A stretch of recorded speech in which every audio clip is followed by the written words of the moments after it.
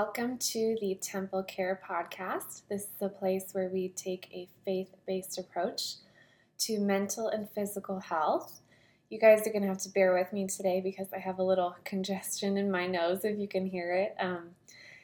We're getting sick again for the holidays. This has just been the norm for us. I think it's just part of having little kids. You just get sick a lot. So anyways, today I wanted to kind of talk about who will you sit next to this Christmas? And I wanted to give you some thoughts that I feel like the Lord has been kind of putting on my heart, some different things as far as, who we are going to be around at this time of year. As I'm recording this, we're only really a couple days away from Christmas, and I can't help but think about you and how many of you are getting ready to have family get-togethers and events. And what I want to help you think through today, and what God has really placed on my heart, is the idea of His mission for you behind Christmas. God is not a God of coincidence, and everything He does has a purpose and a plan behind it. So I want you to remember that as you go about your small Christmas or your big Christmas get-together, He is working, and He has a plan for you that day. And I'm going to let you in on a little secret. His plan doesn't always include more work for you, more baking, more gift giving, more decorating. Since He is such a relational God, it's very possible that His plan includes something else or someone else at your table. I wrote this devotional for December 14th in Invited to Rest, and I wanted to read it to you because I felt like even though it was early in December, it really relates to what we're all heading into with our family get-togethers. Jesus said to them, "My food is to do the will of Him who sent me and to accomplish His work." John 4:34.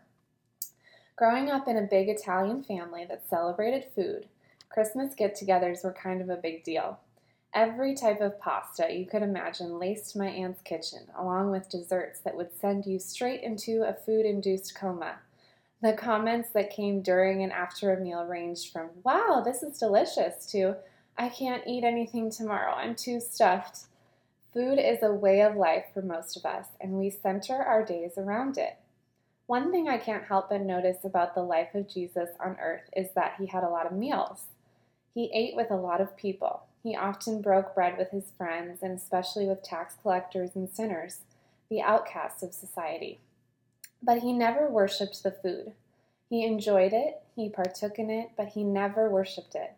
He was much more interested in the people. Food was a means to engage in the lives of others around Him.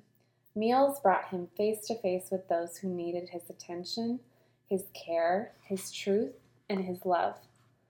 What if this season we decided to stop focusing on the food we are looking forward to, but instead look forward to the people that will be around our table?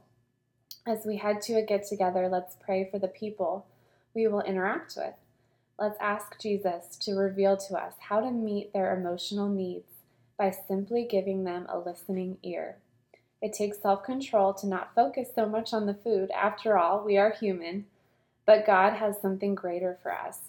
Just like Jesus, He has a plan for us to do His will. At every get-together, every meal shared, He has an intimate plan for how your time together will go. He's working behind the scenes to meet the needs of each person at that table. He cares enough to place your seat next to the person that needs you most. He has a mission for you. Remember to listen to His sweet calling. One thing I want you to be thinking about and praying about before you head into your family Christmas is asking Him, "God, who do you want me to sit next to today? Who is a hurting soul in this room that needs your comfort? Who needs to be inspired that I can reach out and encourage?" And I want you to actively look for His answer. Look for the people in the room who may be putting on a front, but have some deep pain on the inside. Look for someone that is quiet, who doesn't open up much and looks uncomfortable. Look for a child that is starving for attention and would love somebody to sit and play Barbies or Legos with them just for a few minutes.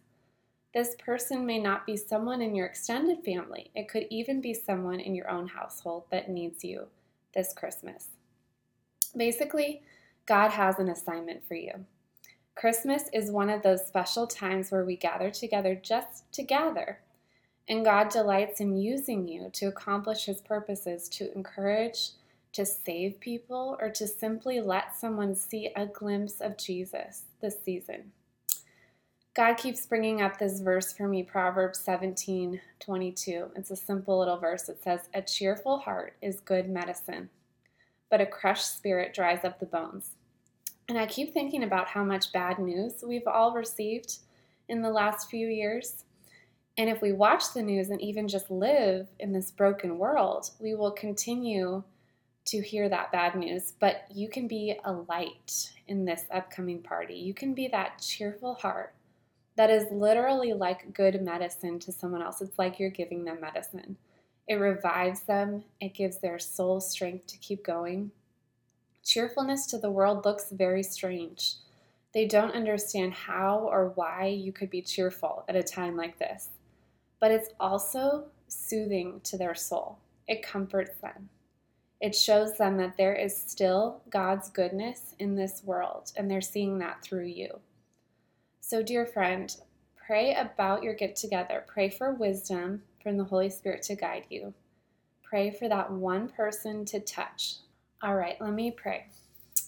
Heavenly Father, I am just so thankful for these sweet friends that are listening, and I'm thankful that they're thinking about heading into these Christmas get-togethers where they will be on a mission for you.